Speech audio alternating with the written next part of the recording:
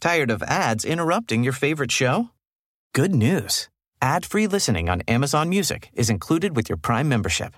Just head to amazon.com/ad-free-fitness to catch up on the latest episodes without the ads. Enjoy thousands of Acast shows ad-free for Prime subscribers. Some shows may have ads. Today, we discuss Miro.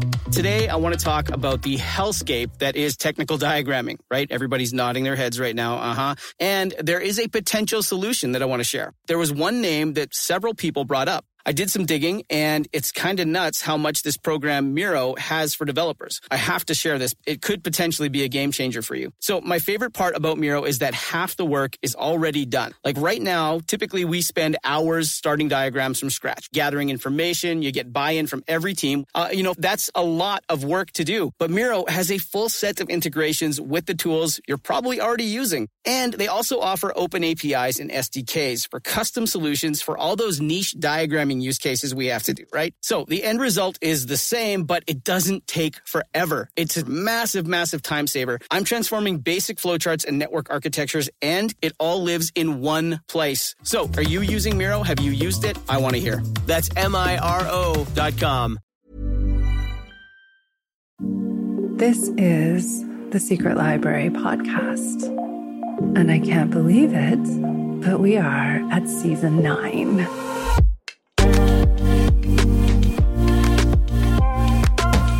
My guest this week is Huma Qureshi. Huma is the author of Things We Do Not Tell the People We Love and How We Met, a memoir of love and other misadventures. Both were published to critical acclaim in 2021. Her first book, In Spite of Oceans, received the John C. Lawrence Award from the Authors Foundation in 2015.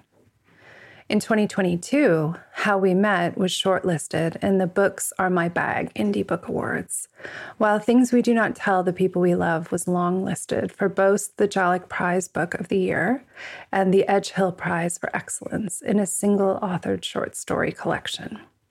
Huma's fourth book and debut novel will be published with Scepter this month, November 2023. I want to include the next part of Huma's bio that's written in her own words, because I think it's so important that we all take this in. It feels quite surreal to list these achievements because it took me years to build the confidence I needed to believe in my writing. Although I spent many years working as a staff journalist for The Guardian, Observer, and a freelance writer for other well-known publications, it wasn't until I found the courage to start entering short story prizes that I began to realize my creative writing meant something after all. My words resonated. They moved people. I finally saw their value. In 2020, I won the Harper's Bazaar Short Story Prize. Suddenly, all sorts of doors that had previously been closed to me began to open up. I love that she has shared this story or this sentiment as part of her bio. And as you will see in our conversation, Huma is incredibly open and generous with her emotional experience and what it's like on the other side of the book, the part where we have to work hard and where, as she puts it, it takes something out of us to tell a story. But at the same time, these doors that she describes do open up when we begin to share our work. So this is a wonderful conversation to include in this season, because not only is this Huma's experience of publishing a debut novel, having published other forms of books before, but it also explores the experience of visibility and being published for one of her characters, who is also a writer. And we will dive into this quite deeply in this episode. I'm delighted that this one is out. I have been excited to share it. So it's my joy to introduce Huma Qureshi.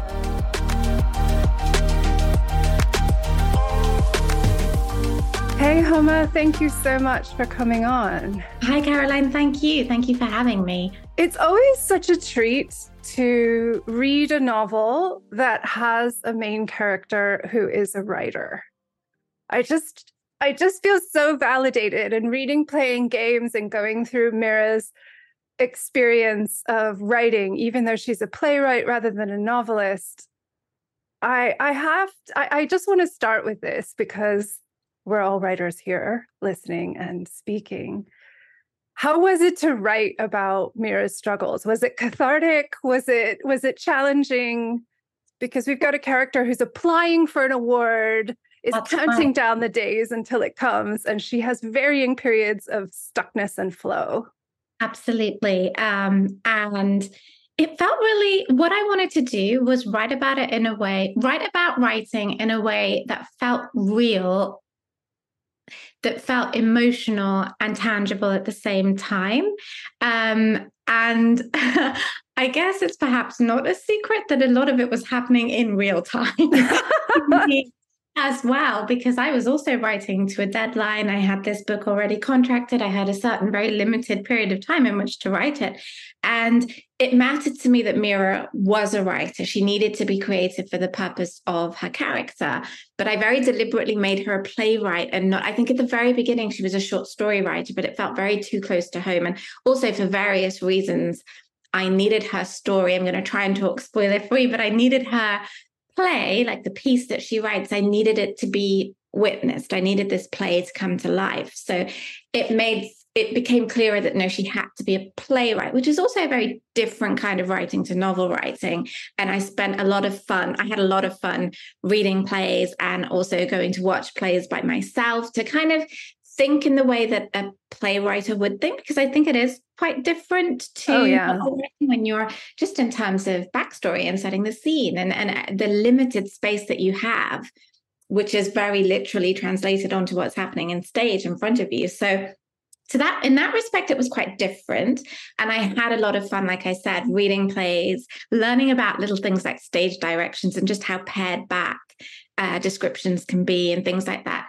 But on the other hand, the actual process of her writing, the feeling that came over her, the feeling of stuckness, that all felt very real. And I wanted it to feel real because I think sometimes we just see the finished product and we don't really know what it's taken of us. And we talk about it on podcasts and interviews and so on, but it's not in the book itself, the kind of heartbreak that you go through to put a story down on page. Like that's very rarely. I mean, yes, there are books about writers and, often literary fiction as well. You'll have writers as your main characters or something like that. Do you know what I mean? Like it's a very writerly thing to a certain extent. But I don't know that there's all that much about the process and what it takes out of you and just how this mattered to her so much. Like there's no other way of her. There's nothing else she could possibly consider doing but being a writer. And so, yes, some of it was quite genuinely happening in real time, like the kind of panic, the despair, the urgency as well that comes over her.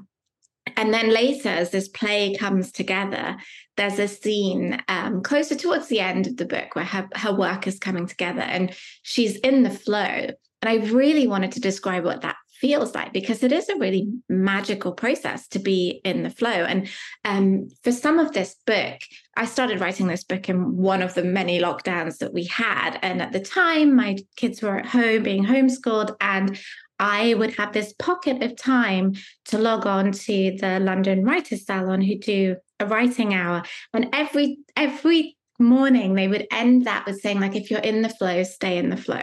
And for a while, that used to feel very unusual to me, because it's like, what's like the flow? Like, I don't know if I felt that. And I know I had felt it because I'd written 3 books previously, and I knew what it was, but I couldn't put it in words. But I really wanted to find a way to put it in words. So towards the end of the novel, Mira is in the flow. She's writing and it's all coming together. And I wanted a way to make that feel real. So what I did was I actually filmed myself writing, and I just set it up, but I completely kind of forgot about it. I just had my phone there and I completely forgot that I had it. And I had it on the time lapse. It was on like for pretty much for hours. And I was in the flow because I'd got to this point where I knew exactly what was going to happen. And I was writing. And this was post-lockdown. This was last summer when I was like really just pushing and everything was coming together. And it really fascinated me watching it back. Firstly, it was kind of self-conscious watching it back. But at the same time, it didn't feel self-conscious pressing record because I didn't really think about it once I'd pressed record. It was just like, it wasn't right in my face or anything. But it was really curious to me, the kind of things that I did when I'm in this flow of writing, because I would see my lips moving. So I read back to myself, or I'm whispering the words back to myself, or I'm touching my lips, or I'm playing with my hair, but I look really serious and kind of sad at the same time. So that was really interesting because it was like, that's what it's like to be in the flow. Like you're completely this wave of concentration. Like I look so lost in what I'm doing. And so I used that to kind of help me describe the physical elements of what it's like to write, to bring it to life, like to show that you kind of like a wave comes over you and you're sort of underwater temporarily. And you can see it. You can see it on the look of my face as I'm writing. And then there's this moment where I look up and it's like, I kind of clock that the camera's there and that's it. You're emerging out of water. So yeah, elements of that as well. I really wanted to capture and bring to life, like what does writing actually look like? Because it's so romanticized, isn't it? And yeah. So I wanted to capture a lot of that as well. I love this way of doing it because I think that when we're in flow, either as writers or as readers, the problem is that we don't pay attention to it. That's what flow is not paying attention to the process. So that's such a brilliant way to capture it. Well, it's lucky that it worked on that day because there was every chance that I might have been just as stuck, as me. And I'd have just been like, what am I doing? But I was in a good place with the flow event. So yeah, it works. Smart timing. So it's not just Mira's book, though. It's Hannah's book as well. And I had this thought. So they're two sisters, for those listening, who are quite different people. And I just had this idea as I was reading, which made me really happy, which is almost that if we step back from them as sisters, I almost saw it as Mira is the creative and Hannah is almost like her critic. Yeah. But because we get to see Hannah as a point of view character, it was almost like reading the critic's biography and how much she cared, but wasn't able to express it in a way that Mira could feel. And I just found it tremendously healing to read it that way. That's so lovely to hear. And it's true. Like we talk a lot about the voice in our head. And in Mira's case, the voice in her head really is her sister. Like she hears her sister's tone of voice and her very particular way of saying things that comes back to almost mock her when she's desperate for things to go her way. So every time she doubts herself, she thinks of her sister. She thinks that her sister's right. She's proved her sister right. Her sister was right all along. But at the same time, you're absolutely right that there's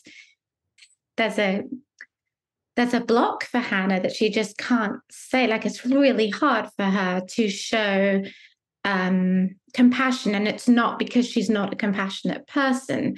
It's because she has her own vulnerabilities. And I suppose, that kind of puts that critic voice in a slightly more compassionate way to look at them as well. Like there's all sorts of things that Hannah can't yet quite deal with, and she has to go on her own journey. And she's more vulnerable than you think she is at the very beginning of the book. And I think she goes on her own journey to find that ability to be softer and kinder as well.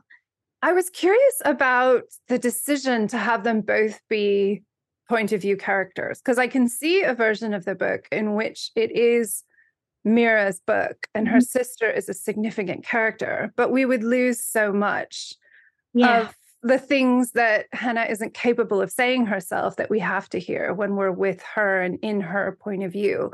Did you always know it was going to be both of them as point of view characters? I kind of did, because I was aware that there can be a bit of a trope about sisters, right? So you have the wild sister and then the very sensible sister. And I needed this to be deeper than that in order for it to work, in my mind at least, which was why I knew that it's both of their stories and they're both the protagonists here for me. Like it felt quite equally balanced, to the point that even when I was in the final sort of structural edits, I broke down all the chapters to make sure that Hannah and Mira have the same amount of point of view, basically, that there's enough on Hannah, there's enough on Mira. And it felt like, if, just like you said, like if we didn't have Hannah's point of view, I think the risk would have been that she might have been too one-dimensional, and she might have just been that sensible sister, and we wouldn't really have understood what was going on with her.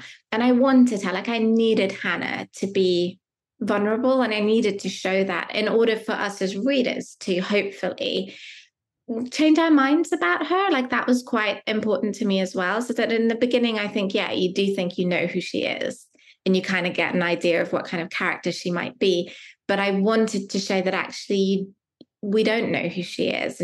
And there's a layer of pretense. I mean, they are all playing games, as the title suggests. They're all playing games with each other and with themselves, like not necessarily admitting who they really are or what they really hope for or what really matters to them, what they're scared of. Like these are all things that are quite hard for all of them to admit. And all of us, I think, sometimes we all go through that and we convince ourselves that we're stronger than we are. And a lot of that we see in Hannah. So, yeah, I think you're absolutely right that without Hannah's point of view, it would have possibly been a different story. But I also wonder that it might have been a less tender story. And from the onset, it really mattered to me that there was a tenderness between them as well. So it wasn't just this kind of polar opposites. And there was some depth and complications and nuances and all the kind of really messy stuff that happens in life, because we're not just one kind of person. So I like to show my characters as kind of complicated. Yes, I think it makes it more satisfying in the end, that we can buy into how real they are, because they're not always what we expect.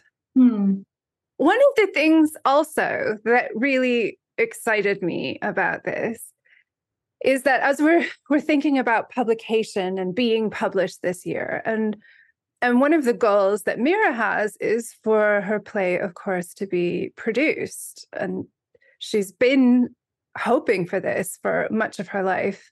But from what I understand from the story, this hasn't really happened, at least not in a real way. And so the theme that is the ultimate, I think, I don't know if it's a taboo, but it's something that every writer maybe struggles with or toys with, is the idea of how much of the stories of those around me, or how much of real life, am I allowed to include in my work? And what are the consequences of doing this?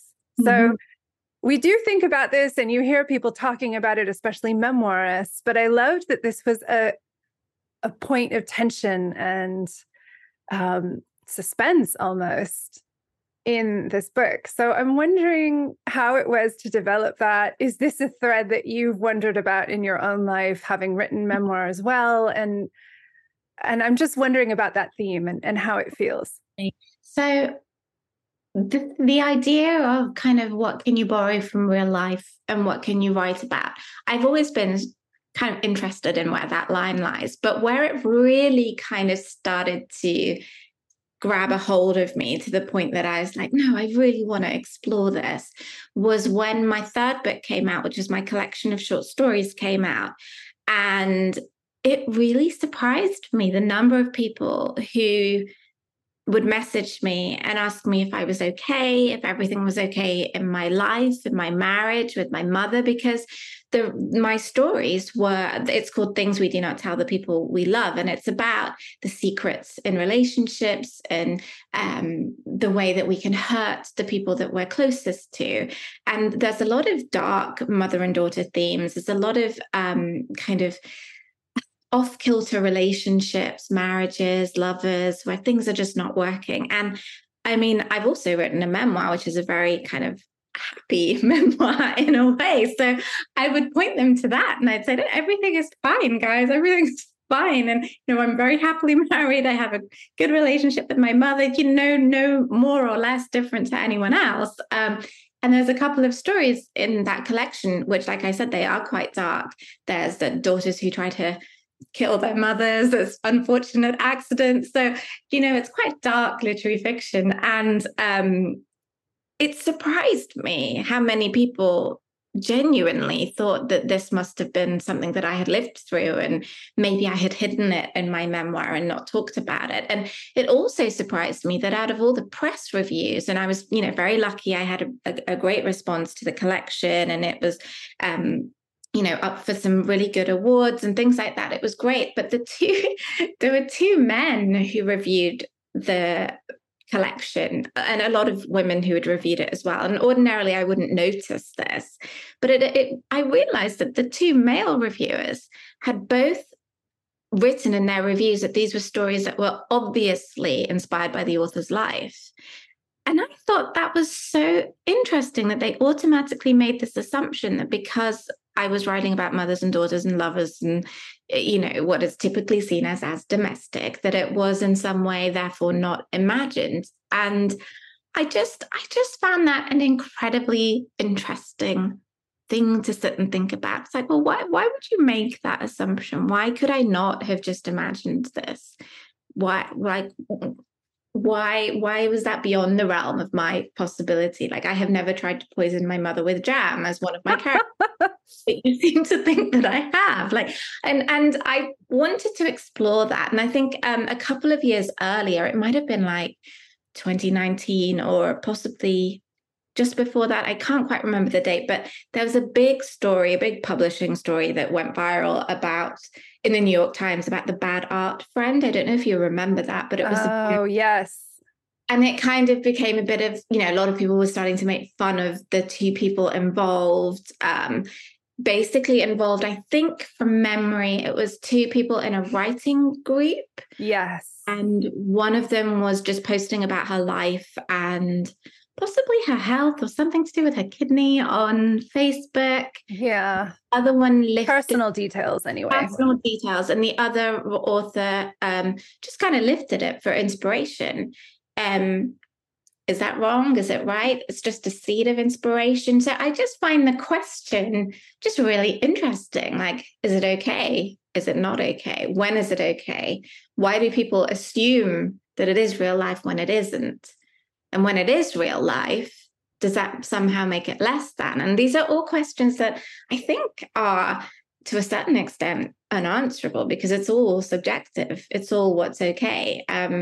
And so I really wanted to play with it. I just thought this is so fun in a way to observe and look at and bring to the fore in a way that maybe I hadn't seen before. Like I wanted to just do something with it. It seemed, for me, sometimes what happens is when I'm coming up with an idea, well, there'll always be something I can't stop thinking about. And it might not necessarily, if I was sat there kind of coming up with an idea for this novel, be like, right, I'm writing about sisters.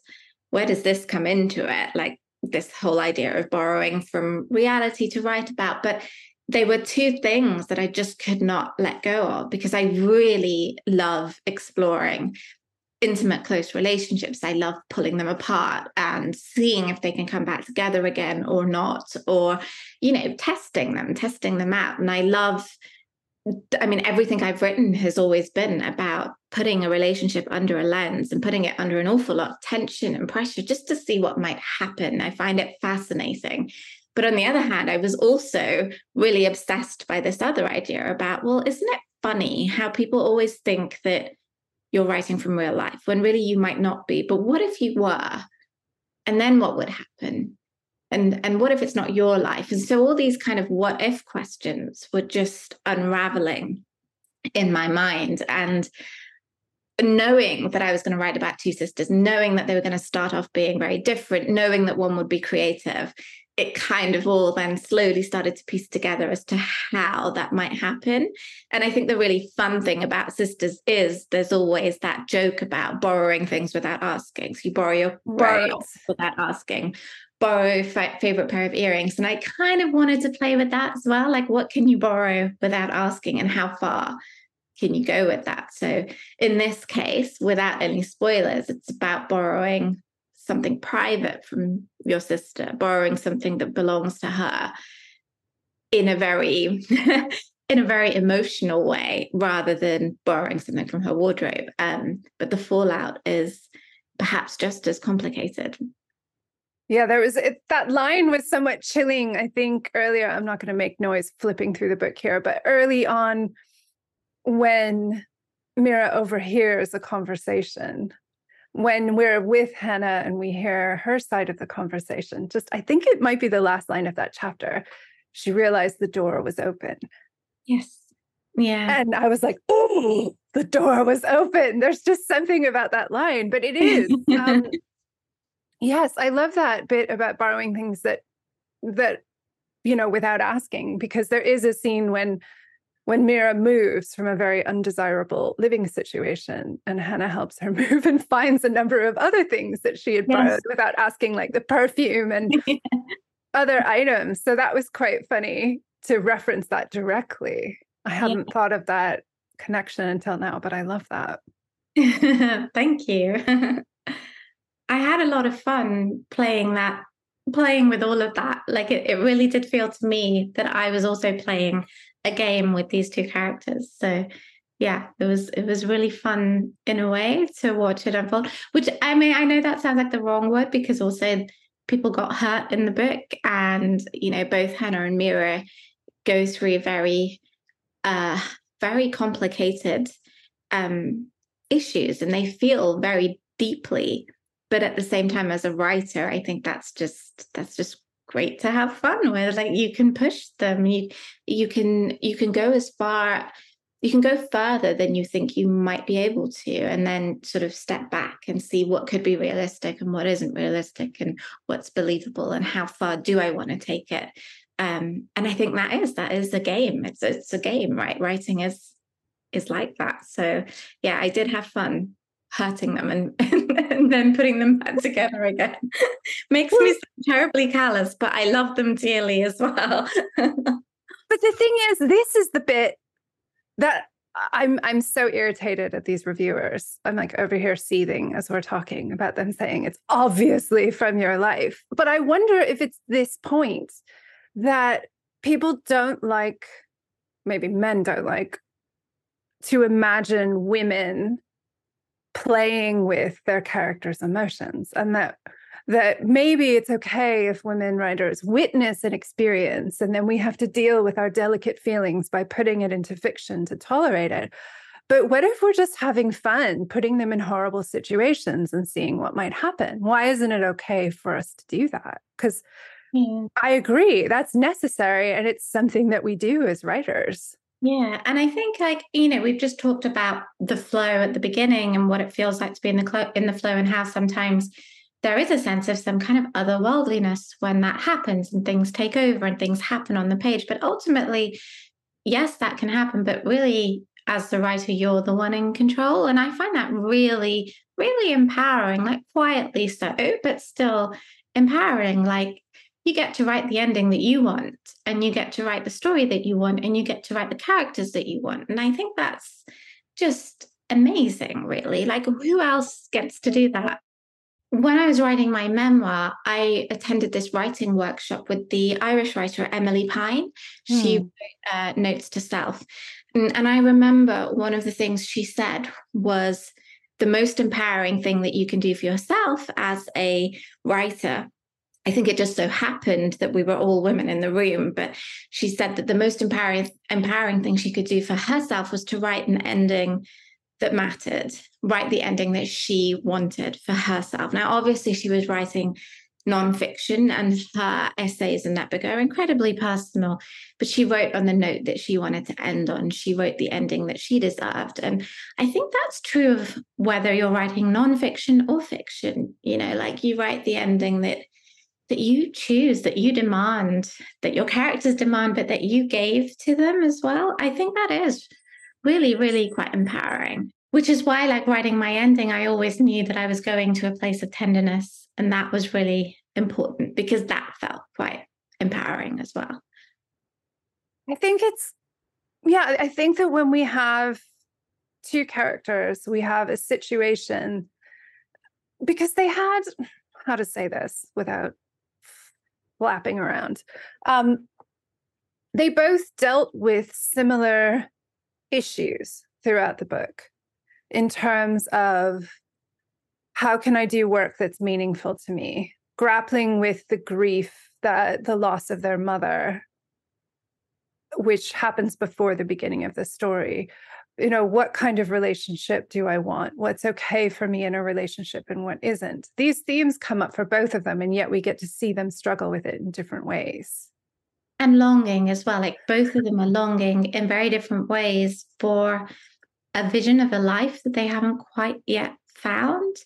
And I think they both feel like that is out of their control, like talking about that feeling of being empowered. They both feel like they are not in control of their lives. And then the hope is that they will realize that what they think they want, they can still find, but it doesn't have to be the way that they expect it would happen. I'm trying to talk really carefully so as to not.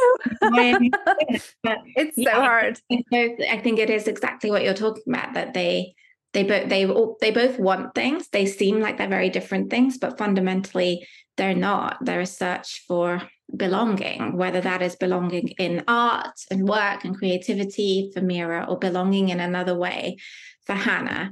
They're more similar than you think, actually. So I'm curious about how it feels to have this book come out. Is it different than it was for your other books? Or because there's this point when, there's a boundary you're crossing over. It's like when you're in the flow, as you were on your camera, inside the world with your characters, then there's a point when everyone else can see them. And I'm curious about how that feels at this point. So at the point that we're talking, I think I have 3 weeks until publication. If I'm honest, I feel more anxious than excited. And I think this is the feeling that I recognized from all my previous books. It's funny because you'll meet people who will sort of know that the book is coming out and they'll be very excited on my behalf, but they will be like, oh my God, that's so exciting. You must be so excited. And it's like, actually, I think excited is the wrong word. Like, obviously, I'm really proud of what I've created. I loved working on this book. It took a lot out of me writing this book as well. I'm deeply protective of it. I'm protective of myself. It can feel quite exposing. I mean, I started my writing career as a journalist, but all I really wanted to do was write books. But it's taken me until my 4th book to write my first novel. And I guess in a way as well, there's a part of me that's not ashamed of that, because I am proud of the books that I've written, but I do sort of look back and I wonder, why did it take so long? And is that going to reflect on me in some way? So there's all these other kind of complicated feelings about myself that are wrapped up in the book, which are not to do with the storyline, but more to do with, I guess, my sense of self and self-worth. And I think also the more I have, I am very lucky to have published books before, but this feeling doesn't ever go away. And if anything, I think I feel it more pronounced now because it's my first novel, because I have wanted this for so long, and because I because I care about it so much as well, so it is quite exposing. At the moment, it feels like I'm in this kind of slightly vulnerable, slightly anxious state where I almost want to put a distance between myself and the book, not because I don't want to think about it or because I've spent too long on it. It's not that. It's almost like, when you don't want to get hurt in a relationship, that kind of feeling that I don't want to let myself because I don't want to be hurt. And I feel, so it's crazily complex. I'm aware of how nuts that might make me sound, but maybe it also just makes me sound human. I don't know, but I feel it much more with this book. And I think it is because it feels like finally it's the book that I'd wanted to write. It's the novel that I'd wanted to write. And I think every other book was getting me closer to this point. And for various reasons, like, having children and career and all of that, like it's taken me, I'm in my early 40s now. Like I didn't write my first novel in my 20s, like often so many people do. And I think that is amazing that they do, but just happened a little bit later for me. And I just don't want that to reflect poorly on me. Like I don't want people to make assumptions or judgments or things like that. So yeah, I think it feels personal at this moment because it still hasn't gone out into the world. And I don't know yet what might happen when it does. And I care about it and I want it to do well. So yeah, these are all feelings that I think I just have to accept as well. Like I've learned that in my process that self-doubt or that knot of anxiety isn't necessarily just going to go away just because you've published X number of books. I think that fear is always going to be there as well. But maybe that's what drives us. I don't know. I don't know the answer to that, but yeah. I think it might be. I mean, it always fascinates me. There are a number of things in what you said that resonate hugely. And one is that why are we as a culture so prone to like load an anvil of pressure on the novel? It's like I know so many people who've said things to me, yes, I write, but I don't write novels or something like that. Like there's some sort of completely different thing at stake. And in some ways it is really different. I mean, I write fiction and nonfiction. I feel the difference very clearly. And yet, why do we have this value of like, you have to sing with the angels or something to be permitted to write a novel? And so I feel that pressure in what you're saying. Yeah. And also, it might be interesting for any of your listeners who are writing as well.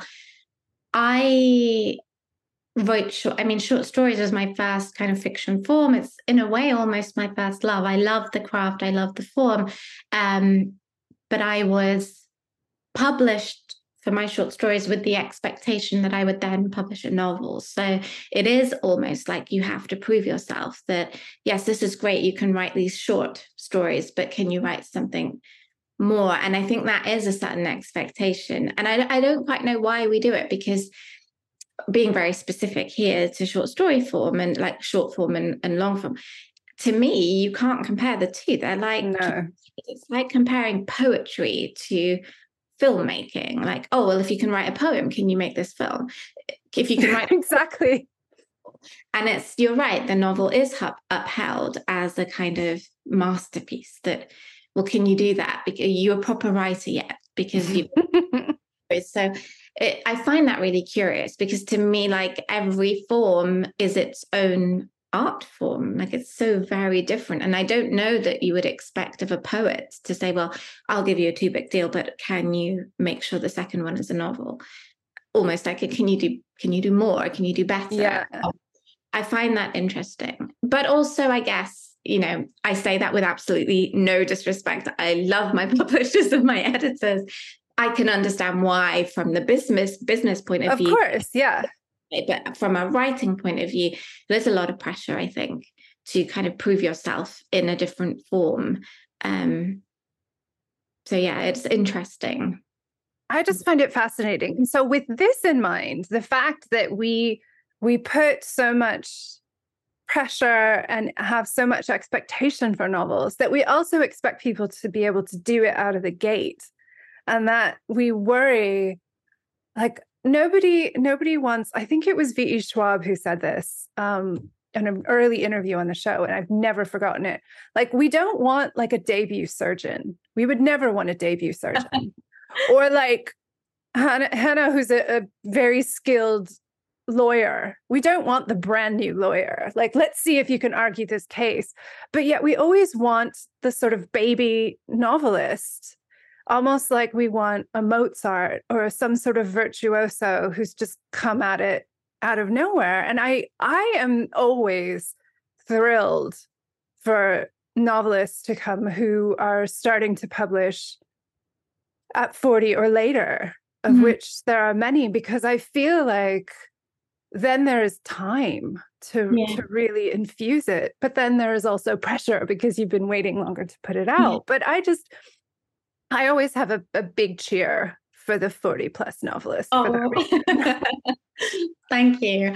Me too. And I do think, without sounding too, I don't know, smug in my my early 40s age, I don't think that I could have written this book, or necessarily any of them, any sooner, because so much of writing isn't what happens at your desk. And a lot of it is just life, right? And I know we've talked about the line between putting your life or real things into fiction, but I think the emotion, regardless of what the plot is, you can imagine any plot. It can be a thriller, it can be a science fiction, it can be absolutely removed from your real life. But I think there is a certain degree of truth in the emotion that goes into the story, because that's how you connect. For at least for me, that's how I connect the story to the person that's reading. It's because it has to feel real. Like, I want my characters to feel real. I have to give them depth. I have to give them a real emotional state of mind. And I feel that emotional truth, maybe, I don't know, maybe that's collected over the years. Maybe that all those feelings that you navigate, they don't just sort of stop in your early 20s. If anything, they grow more profound, in the sense that life becomes more complicated or fuller or richer in many different ways, or there are demands on your time, and you feel other sorts of feelings about that. And I don't know, I think emotions, I am all for putting that into your work, because that's the heart of it, and that's what makes it true and believable, and all the things that I want people to feel from the story. So yeah, I feel like these books couldn't have been written any earlier, because I don't know that I would have known what it was to feel such panic or despair or urgency or franticness. Like, I think my life was much simpler when I was younger, actually. So I don't know that would have come out on the page. But at the same time, I don't want that to sound dismissive of the younger writers who do that. I think that's amazing. I think that is amazing. But I also think, and I teach writing as well, and I tell my students as well, like, I also think it happens when it happens for you. Like, we don't need to be in that rush. And I think that there are many things that I haven't quite come to terms with writing, with my self-doubt and things like that. I think that is something that I have come to terms with. Like, it's happened when it should have happened. I would not have been prepared. I would not have known how to navigate publishing, the publishing world, or having your book reviewed and things like that. I don't think I would have had the strength for it when I was younger. So yeah, I think it happens when it happens for you. And everyone, I think, whoever feels that, oh my God, why is it taking me so long, sense of despair, just needs to remember that somehow. Yeah, I think so. There's like I'm having all of these horrible metaphors run through my head that are hideous, yet somehow work for me, of like, like a cast iron skillet, when you first get it, it's like completely dry. There's nothing in it. It doesn't work very well. And you have to use it for a really long time for it to get seasoned. Now, far be it for me to want to be an infused cast iron skillet. But there is a little bit about that emotionally. It's like we come in and we don't necessarily, yes, there is generational emotion that we come into life with. But I think that the variety of situations that we've experienced in our 40s is so much more. There's just so many more of them than in our 20s. And I can think of me in my 20s having certain thoughts like, well, the way it is, and just kind of looking back with affection and saying, oh, is it though? Yeah, I understand that as well. And And I know I'm just speaking completely for myself, but I think as a sort of 20-something, yes, I had known something of loss. My father died when I was in my very early 20s, but I don't think I had the perspective to be able to make sense of it in writing. So I only wrote about it in my memoir, which was, like 10, and I guess it was probably about 16 years later that I was able to finally make sense of what had happened and how it had made me feel and how lost I had felt. And I think sometimes it pays to take that time to just live and sit with it and remember it. And it will come out, like the important things, the real things, the things that sort of make your writing moving will come to the page because you've already felt that and you carry it in you. You carry these things inside you and it will come to the page. And I think that's what gives the writing the depth and the kind of richness that it needs sometimes. For sure. I mean, I have never in the history of doing this show had someone say, I wish writing this book took a little bit longer. No one has ever said that. And yet, pretty much everyone says what you've said is, I needed the time that it took. And I needed to be ready, not only for it to be to a point where it felt finished or as finished as it was going to feel to me, but also to be ready for other people to read it and to react to it. Absolutely. So I want to close with one question, which is maybe what your dream is for playing games and whose hands it might land in and how that reader might feel finally getting to hold this novel that you've been dreaming of sharing for such a long time. The kind of thing that I tell myself with all my writing, really, and I have continued to remind myself of a lot with playing games, is that it just has to mean something to one person.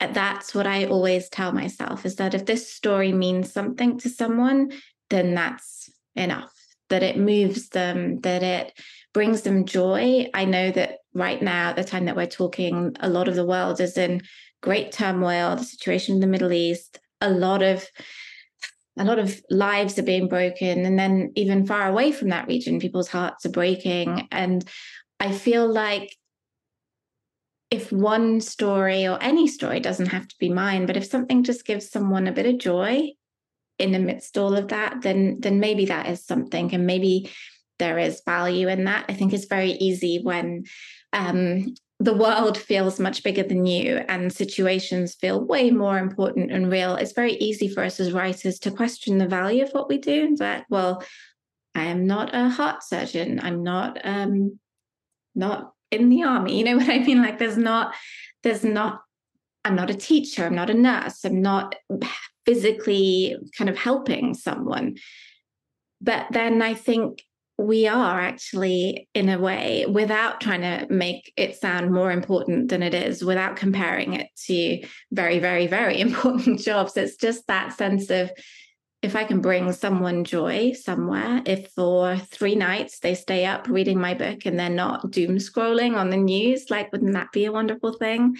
And I don't know if that is too much, like, I don't know if that's too arrogant in a way to assume that I might be able to do that for them, but just to give someone a little bit of joy and a bit of, for it to mean something to them, for them to be moved in a surprising way that they might not have expected. That's all that I hope for with all my writing. Absolutely. I can say that you at least kept me up past my bedtime. So, and I hope that those listening will read it. And I guess the image I had as you were describing this is, yes, we as writers are not the surgeons, the aid workers, the nurses. But what if the surgeons, the aid workers, and the nurses read our books and are able to tolerate doing that difficult work because they have a bit of respite and solace? That's so important. That's a really lovely way of putting it as well. Thank you. Thank you for writing it, and thank you so much for coming on to talk about this novel. It's such a treat, and I'm sure we could have gone on all day, but I'm grateful that we had this time. Thank you so much, Caroline.